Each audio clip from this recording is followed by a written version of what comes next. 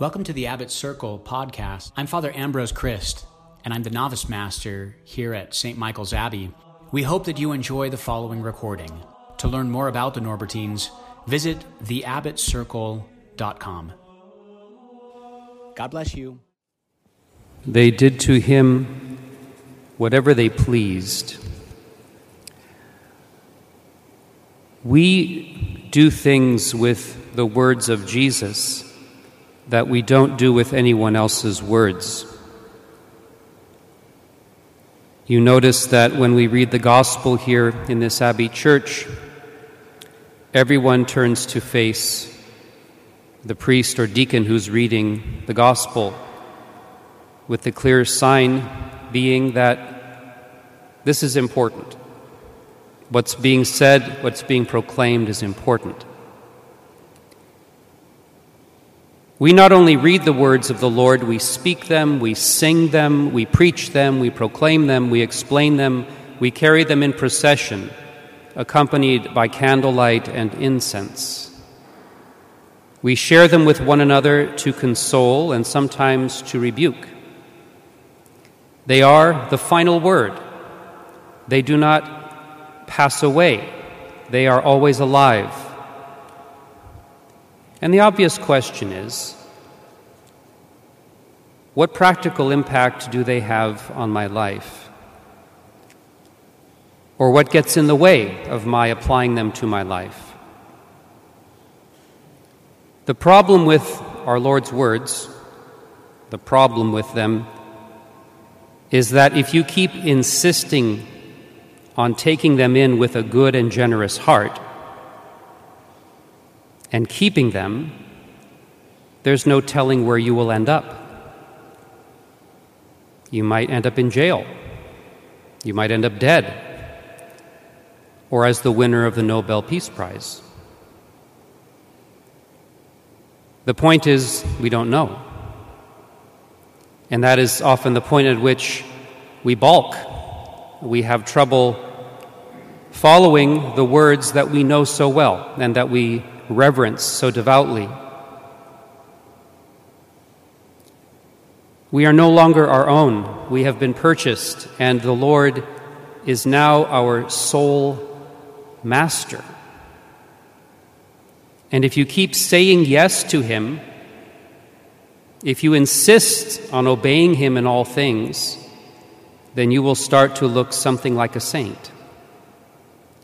And inevitably, it will be something that you cannot recognize as such. You don't say, "Look at me, I'm becoming a saint." When sanctity is real, it never looks like the real thing to the saint. He's only aware of his awkwardness, his mistakes, his sins and failures.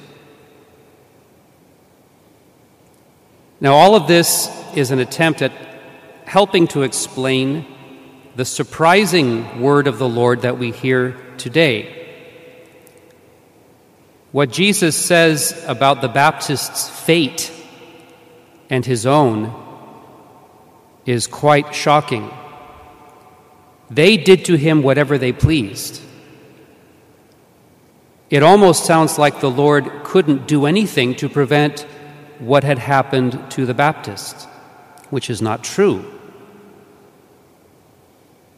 And in fact, it might even have sounded more striking to the apostles as they were coming down from the mount, where they had just seen him transfigured in glory.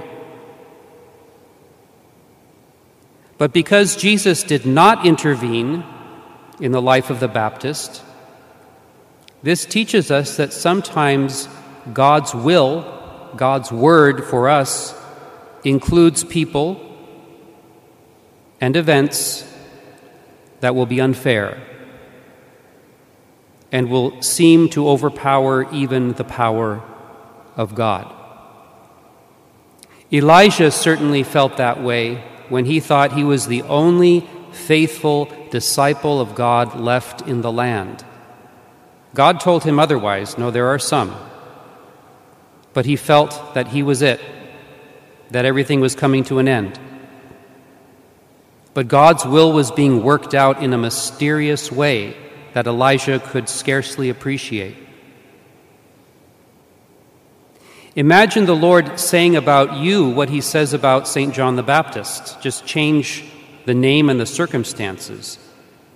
I tell you, they did to him, or they did to her, whatever they pleased. So also will I suffer. And yet that is the life of the disciple, the life of one who walks by faith. And it is good. And it is the only way to live. To live trusting in the Lord, whose ways are so far above us that we cannot comprehend them.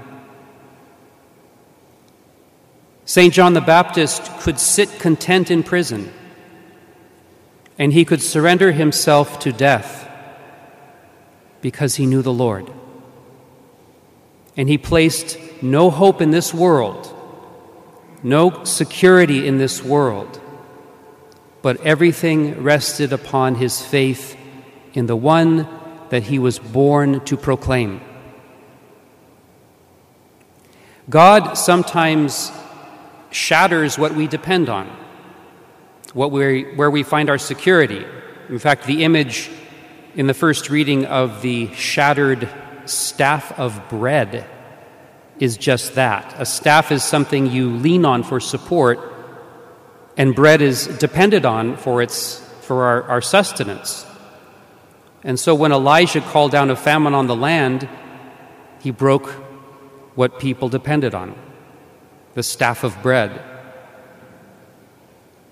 to call people back to God and to make them understand that man does not live on bread alone, but on every word that comes from the mouth of God.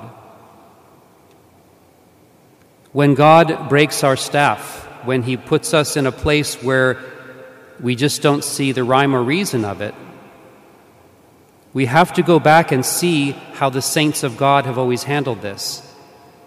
Whether it is contemporary saints who have been imprisoned in concentration camps, or going all the way back to St. John the Baptist, who sat in prison, in a dark prison, and yet in him was the light of the world. When we lose a support in our lives, and we who are trying already to be close to God, we might say, but I'm already close to God. I don't need a trial like this. Shouldn't God leave my stuff alone?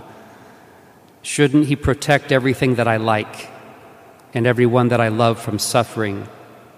Shouldn't my life be more or less trouble-free, or have only minor disturbances and minor sacrifices? The life of the saint is one who does not dictate to the Lord what God sees that he needs to take away from us and what he needs to ask of us. The psalmist is full of this kind of perplexity. He says, this is what causes my grief. It looks like the way of the Most High has changed. I thought I knew, and now I don't know. I think of God and I moan, I meditate. My spirit faints. I'm so troubled that I can't speak. Will the Lord never again be favorable? Has his steadfast love ceased?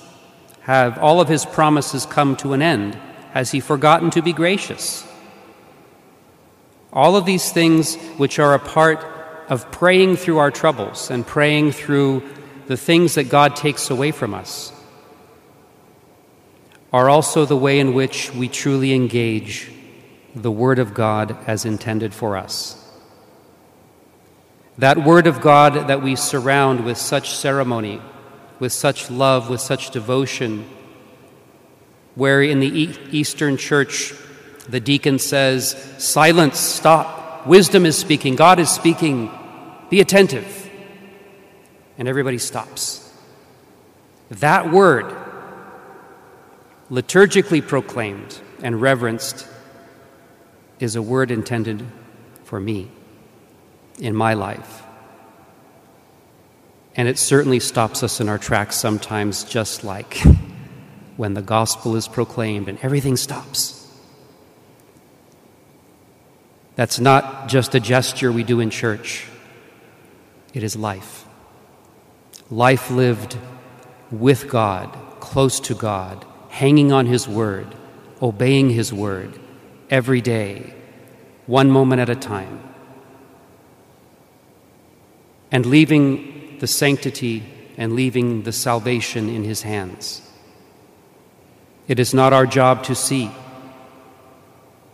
but our vocation to follow.